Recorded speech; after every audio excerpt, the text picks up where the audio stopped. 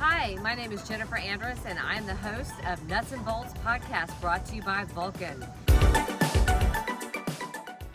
Hi, I'm Jennifer Andress, your host of Nuts and Bolts presented by Vulcan Park and Museum. A quick introduction. I am a Homewood City Councilor. Homewood is the community just below Vulcan's backside, as we like to say, the moon over Homewood. The Nuts and Bolts podcast will consist of previous honorees of the Vulcans Community Awards, providing a then and now reflection from when they were presented the award to present day.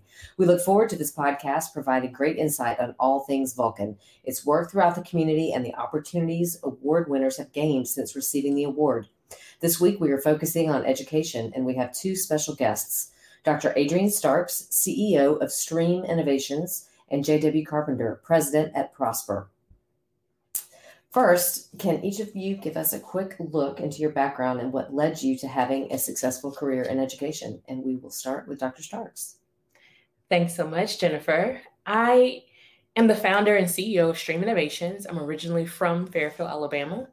I spent time at Alabama A&M University, as well as University of Maryland, Baltimore County, and the National Institutes of Health. So education and acquiring degrees and things of that nature is something I'm very interested in, being able to help other students to be able to achieve their passions. So I started Stream Innovations in 2015, and from 2017 until now, we've been doing programs across Jefferson County as well as in Dothan, Alabama. So what we want to be able to do is see the work that we do spread across the state of Alabama. And Stream Innovations, just in case you're not aware, STREAM stands for Science, Technology, Reading, Engineering, Arts, and Mathematics. Great. JW, give us a little bit about your background. So first, just thanks to Vulcan for this opportunity, and also fun to be here with my friend, Dr. Starks. I have an NIH story, too. I once drove by NIH. It's beautiful. I imagine they do real good work on the inside. I don't know anything about that. So I had two different stints in education right out of college. I taught with Teach for America in rural Arkansas. I taught Algebra 1, Algebra 2, Trigonometry, Calculus, and English at a rural school. Yeah, well, I didn't say I did it well, but I did teach it. And after that, I went to law school, moved back to Birmingham to practice law. This is where my family had settled, and we moved here from New Jersey, and I went to high school here. Didn't think I'd ever come back, but came back and was thrilled to do so. And while I was a practicing attorney, there were a group of guys down in rural Alabama, specifically Greensboro and Hale County, who wanted to bring Teach for America to Alabama. And I was lucky enough to reconnect with them and really ride on their coattails as they were able to put the pieces in place to bring Teach for America to Alabama. And at the end of it, after helping them out just a little bit, I was able to become the first and founding executive director at Teach for America. Did that for 4 years, and from there moved over to the Birmingham Education Foundation, where I was there for about 8 years as well. So a couple different stints in education. It's been an absolute ton of fun. That sounds like it. What is it? How does it differ from your legal career? What stands out for you as far as the differences there? Well, I think there's overlap in the sense that, when you're an attorney, what you want to make sure is that your client is well served. And when I was at my best, both at Teach for America and at the Birmingham Education Foundation, I kept my client in mind, and the client were the students. And if I were doing what was best for the students, and the two most important groups are the students, and that's their families and their educators, then I was doing a really, really good job. And when I lost sight of that, that's when I needed to step up and improve. And so I think being a lawyer taught me that. Dr. Starks, tell us a little bit about being an African-American female who has founded a nonprofit and is running a nonprofit. How does that look in 2021? It looks a lot of different ways. And it kind of feels like a loaded question because there are good parts about it. There are challenging parts about it. I made the decision to start Stream Innovations because there was a need in my community. I was living in the Maryland, DC area, finishing up my postdoc at NIH, and was on Facebook, as most people are, Facebook, social media, and was seeing that there was a change in my community. And it was not reflective of the community that I grew up in. So I wanted to come back for a small amount of time and be able to start something. and then returned back to the DC, Maryland, and Virginia area. And that didn't happen. And that was a good thing. And it didn't happen because the need was much greater than I was aware of, and made the decision to start Stream Innovations by adding reading and art to an acronym that most people know about STEM. And we did that, and we were intentional because there were students that I met around that 2-3 year period of time before we started the organization that had a cool art portfolio. And I asked and inquired, well, what do you think you want to do with that? And they were not sure. I said, well, what about animation? What about, are there any programs around here that you might be able to be, interested in, or where you can show this amazing work that you're doing? And they were not aware. Also had an opportunity to support some students to attend the UAB Honors Writing Camp, which is fairly expensive. So we were able to have some students from Fairfield to attend that free of charge because of a scholarship that was provided to them. And I asked them, was this beneficial to you at all? Because I wasn't sure. I'm not a writer. I don't understand fully what the needs are there. But when they said to me, this was beneficial because I did not know that there were so many different ways that you could write stories or share your voice.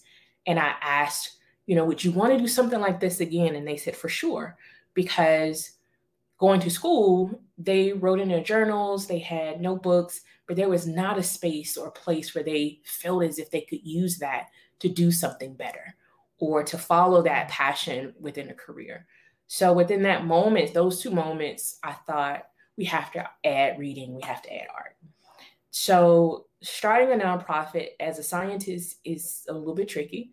And that is because my brain has always been focused on what is the problem? How do we solve it? What are the logistical ways of doing that? And if anyone is in the nonprofit world, they will tell you that relationships are your currency. And the fact that I was coming back into town, although I'm from here, I was gone for over maybe 12 years, a little over a decade. So I had to reestablish myself here, even with the credentials that I have, being from the community, having family that was vested in the community. That gave me some credibility, but not as much as I thought. And it was because with nonprofit work, you're asking people to believe in your vision. You're asking people to volunteer their time. You're asking people, of course, to give money to support the thing that you're doing. And that is really based upon relationships. So as an African-American woman with this STEM degree, that I already had, I was able to garner some support for sure. But unfortunately, it was a little bit more difficult than I had assumed that it would be. I thought everyone should get behind education because, of course, everyone wants their children to be able to be successful. However, understanding how to run a business, understanding that relationship currency, understanding what it meant to ask and sometimes beg people for money professionally was very different. I will say that I don't regret it. It has been very impactful because as an African-American woman in STEM, talking to other girls and talking to boys in the communities that we serve that are intentionally underrepresented and underserved, I am literally the product of what it looks like when you invest in education and you support students to say, if this is your passion, let's see what we can do to open up doors for you. So when I grew up here, I went to UAB for the summers. I did summer programs, bio teach. I always was in some type of a program if I wasn't working at a retail job. And because of that, that allowed me to see the world beyond what was taught at my school. And I realized that there was something out there that struck my interest and that I was intrigued by. And that's what allowed me to keep doing what I was doing. And my hope is that with Stream Innovations, that is something that we're able to do. We're able to, help with a spark, increase passion for kids, for young adults that are interested in doing something across this STEM spectrum. And for us as a community and society to be able to benefit from their passion. She said 3 really profound things as far as leading a nonprofit, J.W. She mentioned, Dr. Starks mentioned, believe in your vision. How do you get people to give their time? How do you get people to give their resources? Can you talk about that from the perspective of Prosper? Yeah, certainly. I think, so there are a couple things there. And I think one of the points, before I just answer your question, I'm just going to talk about what I want to talk about, is one of the things, like Adrienne and I both left, we both left. Both ended up in the Mid-Atlantic. Yep. And I imagine, and I'm not going to speak for Dr. Starks, I know I said, I'm not coming back. I did too. Okay. And I imagine that, and when I came back, I said, I don't know that I'm going to be back for very long. Same. She did say that. And now we're here. And I would say to all of those folks who are out there who left Alabama, didn't come back, wherever you are in your lives, come back. Yeah. Consider it. Yeah. Because you probably left for a reason. You're worried. Maybe I can't do what I want to do here professionally. Maybe I can't make the space for myself personally. And that's easier for me to say, 6 foot tall, straight white male, high income background. The world is built to make it comfortable for me. But I'm telling you, like, there is a space for you here. We need you here. There is no line. You get to come toward the front and you can be part of something really great, not just in Birmingham and Jefferson County, but for Alabama. And this is how I think Alabama is really going to get to a place where we are providing opportunities to everyone. Is a big chunk of that is folks moving here, and the lowest hanging fruit are folks that have been here before. Yep. So I hope you would consider coming back. Something that Dr. Stark said, I think I might have counted more than 3 profound things, but my memory's pretty bad. So one of the things she said was relationships are currency. I think that is really important. I am not saying that isn't true in another industry. I'm not saying that isn't true in another place, but it is certainly true here. And I think it's something very distinct about big, small town like Birmingham. Yep. And so a lot of times people, I've been an inveterate, shameless fundraiser, and I continue. I'm celebrating my 11th anniversary of being a shameless fundraiser.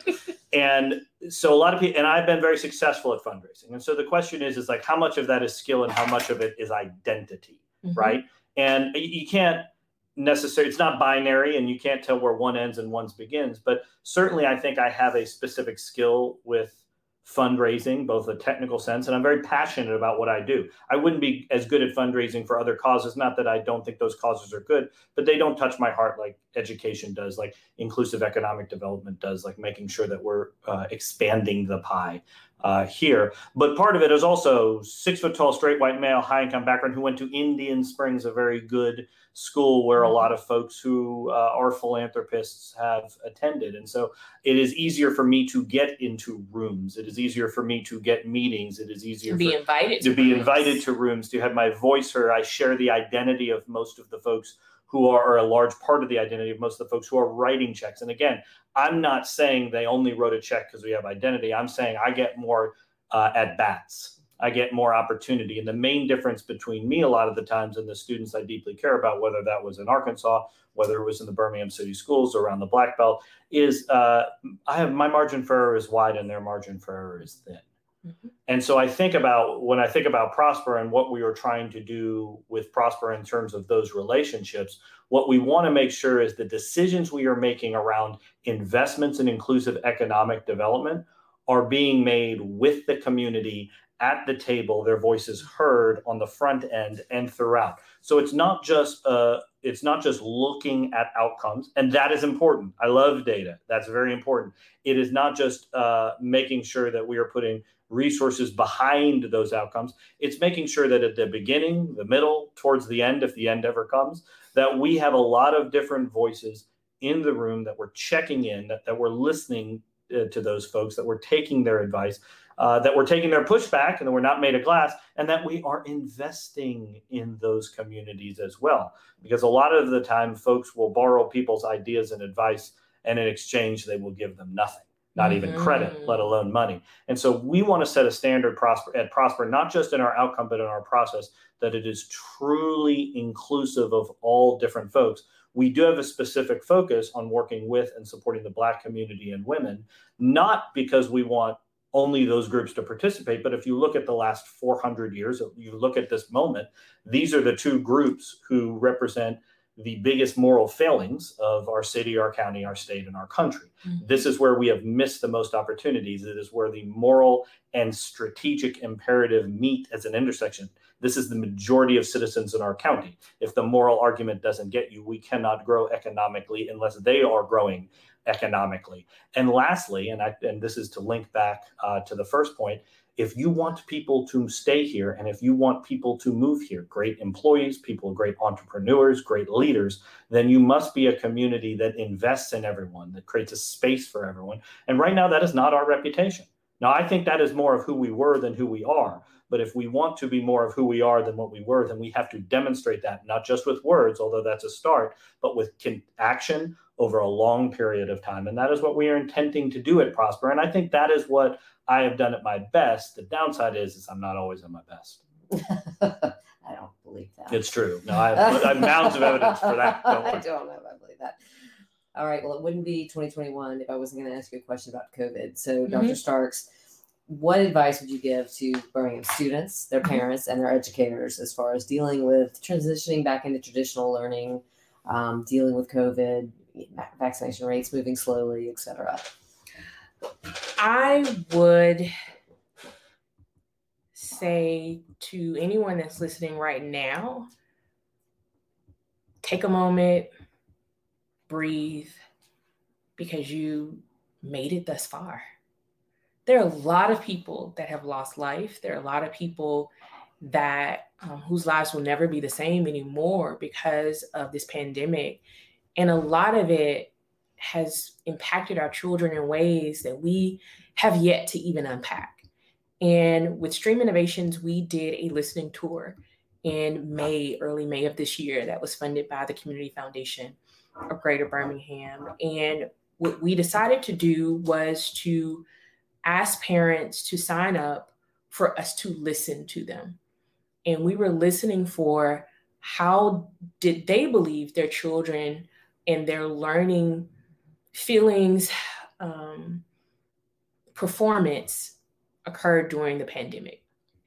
Whether it was high anxiety, whether it was a lot of successes, whether it was excitement, we wanted to hear from them. And around that time, we wanted to use that data to better inform us about what programs we should have in that summer of 2021. So a lot of the results that we saw was that there was anxiety as well as excitement. There were, and I didn't want us to be biased to assume that everything was the worst.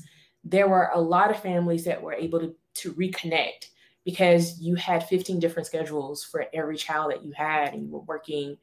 And there were a lot of parents and families that struggled because of health challenges that were exacerbated because of the pandemic. And we wanted to hear all of it. We heard a lot of parents talk about anxiety around social anxiety, where their children weren't able to be able to connect with friends. There was academic anxiety, where there were so many different things they had to learn via Zoom and how to communicate. They had to wake up, hopefully not 5 minutes before class started. But all of that was a part of it. In addition to COVID anxiety, would I potentially come in contact with someone and bring COVID back to my family, and I could potentially lose my parents or my grandparents or my aunts or my uncles? And then at the end, it was academic burnout because they were on so frequently throughout this pandemic, and parents wanting to make sure that their children did not get behind the best that they can, whether parents were working because they were essential employees or they were at home and they were now at home teachers. So kids had a lot of other anxieties and stressors that were added to them.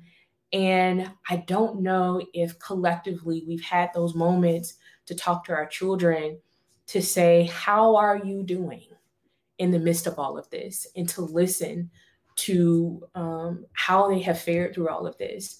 There were also some really great stories around parents identifying that their children did not work well in some of the schools that they were enrolled in.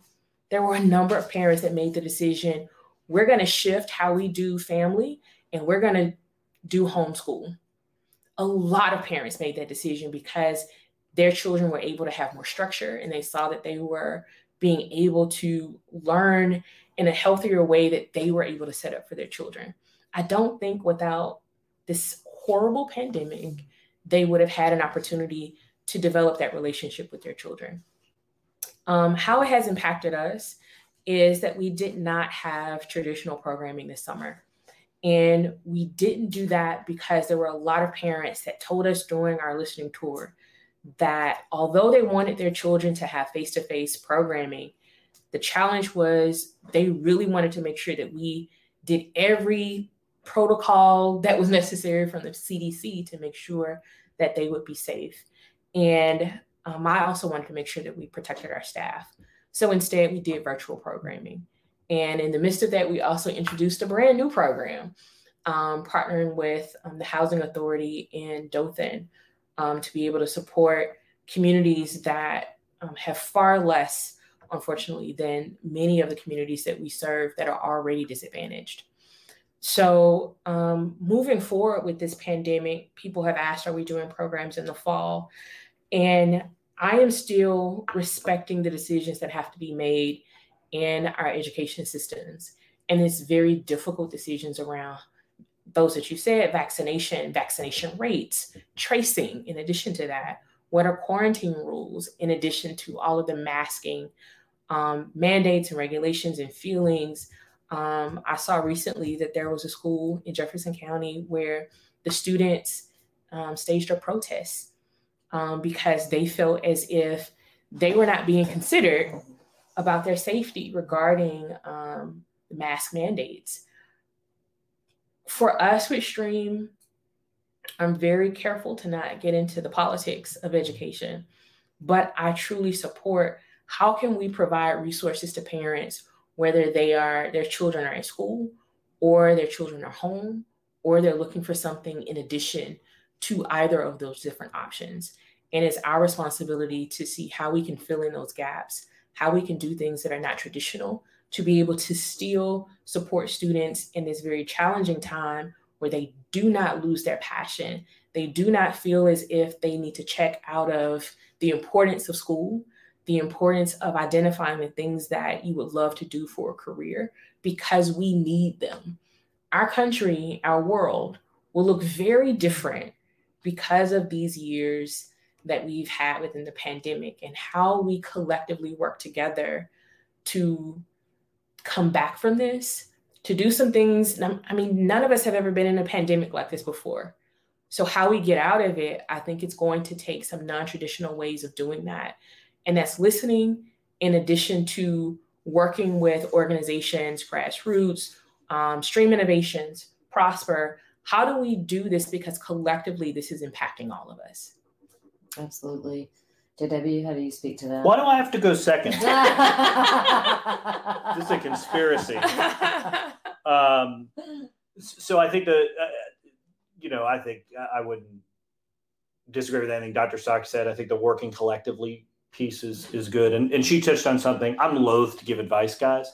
One of the things that Dr. Starks said at the end is we've never experienced this pandemic before. One of the pieces of advice I got early in my career is we're all winging it. Mm-hmm. And I think that has more or less been true. And boy, are we winging it now. Yeah. And unfortunately, one of the greatest tools we have in our arsenal when it comes to all of us winging it is grace. Yes. And we don't seem to be very good at it right now. No. We seem instead to want to rush to judgment, rush to blame, rush to lack of understanding. And what I say as someone who can be very judgmental and to other people who want to be judgmental, you can get all the context and still be judgmental. Yeah. I'm saying that's still available to you, but ask a few clarifying questions for it first. But I would say, let's make sure we're showing grace to one another. Yeah. What I would say, and I'm saying this out loud to myself as much as anyone else, take care of yourself and your needs first and safety first. I think we think of safety understandably in this case as physical safety. And that is the number one concern because those folks, especially those folks who are not vaccinated, but not exclusively those who are not vaccinated, can suffer devastating physical consequences to this. But there's mental health concerns too. At the Ed Foundation, we did a survey prior to COVID. We talked to hundreds of parents, and the number one thing that they said facing their students was mental health. not just the mental health concerns they have, but the lack of resources we dedicate toward mental health. That was before COVID, folks. Guys, the mental health situation is worse now. It is worse, both in terms of the available resources, especially for kids, but in terms of the issues that folks are facing. And I would say that I believe in the K-curve. I think that COVID has hurt our communities in low-income communities a lot worse, as it often does. For those of us who are in management positions, especially those of us who share my identity, 6 foot tall, straight white male, high income background, understand that your employees of color, specifically your Black employees, are much more likely to have been personally impacted by COVID than you. That is what the data says. They're much more likely to have lost a loved one than you. They are much more likely to have been disproportionately impacted than you have. And so understand that grace and mental health days, that a lot of people see that as an excuse to get out of work. It is not. It is a necessary strategy for doing your best work. And we must show grace. And if, again, your love of your employees doesn't get you there, understand that every hour or every day that you give them space comes back dressed up to you as a more efficient employee that's going to stay with you a lot longer. To folks out there, ask for help. Ask clarifying questions if you don't understand. That's for all of us. It is okay to ask for help. We all need help. And give help. Give help to people. Assume the best in them and do what you can. And you don't have to boil the whole ocean. Helping 1 or 2 people, if everyone did that, that's enough, guys. It's enough. And you don't have to be at the center of the story. Last thing I'd say is this.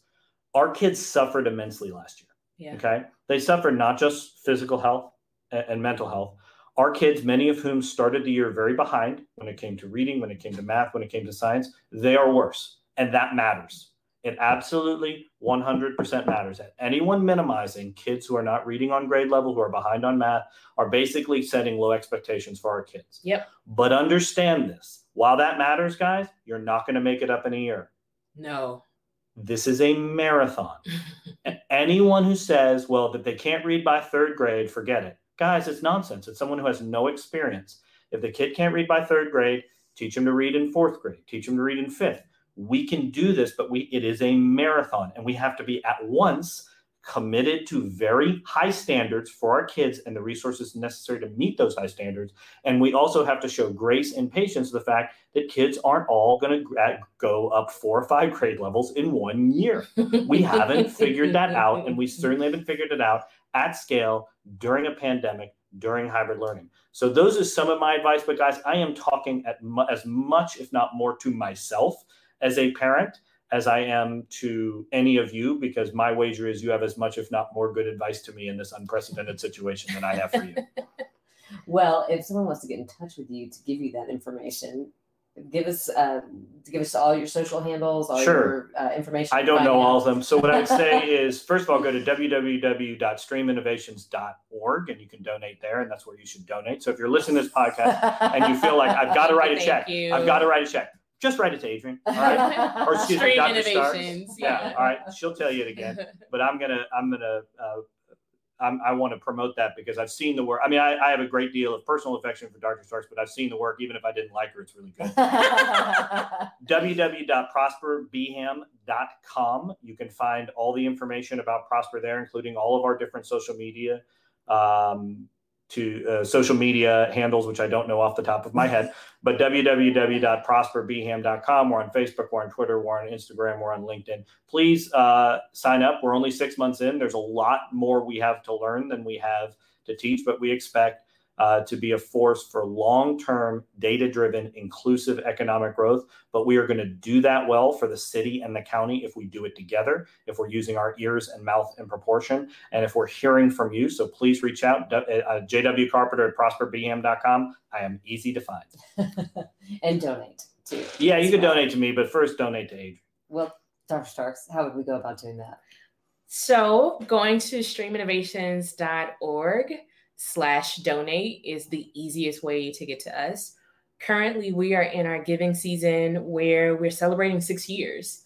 So we are in our Give 6. So whether it's $6, $60, $600, $6,000, $600,000, $6 million, whatever you feel that you can stroke a pen or put your information in and do that. Does giving season stop? Giving season never stops. Okay, good. We're just highlighting it right now. It never stops. But we're also on all social media, Facebook, LinkedIn, Instagram, Stream Innovations, and on Twitter, Stream Innovate. And if you're looking for me, I'm also on those spaces for Dr. Starks to You is Twitter and Instagram.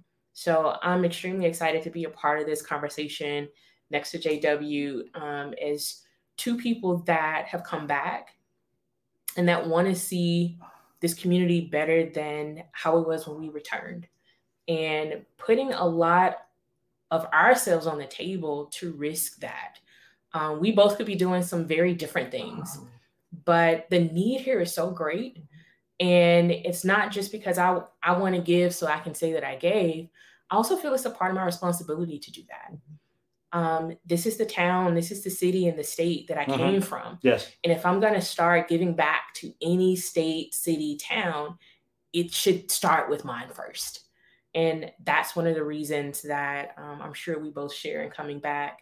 And I look forward to the work that Prosper will be doing and holding them accountable to doing awesome work, because that's what he's asked me to do. I think it's a different thing when you have organizations and companies that are deciding we want to go out and just do the work because we have the funds to do it. It's another thing when they say, hold us accountable to doing good work that actually reflects what the community needs. And I'll stand next to him and say that that's something that he and I have talked about, that they are being intentional about doing. That's fantastic. Oh, I'm not done. Oh. That was really nice of you to say. And please do hold us accountable. There are a lot of folks out there who, at this moment, and I hope this moment lasts until the earth crashes into the sun, but at this moment say, well, what can we do about equity? What can we do to make sure that we are finally addressing the inequity that we face in our community, that we face in communities all over the country? You know, guys, there are a lot of ways to do that, but I would say one way to do that is invest in organizations that are run by people of color. Okay. So a lot of the philanthropic levers get pulled by folks who are not people of color. Most of the largest nonprofits in the Birmingham, Jefferson County area are not run by people of color. And so a lot of the times the funding and the opportunity doesn't always flow to the organizations, especially ones that are started from the ground up, like Stream Innovations. And so this is an easy way to do it, guys. And I'm not asking for charity. I'm asking for investment. Yes. This is investment in really good ideas and good people and good entrepreneurs. And if we demonstrate we do this, we're doing the moral thing, we're doing the strategic thing, and we're sending a message to the rest of the country that we are open for business. And that is how you keep, and this is how you attract the best and most talented people, not just in the nonprofit field, but in any field. So please consider doing that. You start with Dr. Starks, streaminnovations.org. Thank you. That's excellent. That's really great. I've really enjoyed listening to you talk about both of your organizations, and they're doing outstanding work, and we're grateful to have you. And I'm so glad that you have been recognized by Vulcan so we can be here to have this conversation. Thanks again for taking time to sit down with us. And you will find this podcast at www.visitvulcan.com. And thank you all for listening to Nuts and Bolts presented by Vulcan Park and Museum.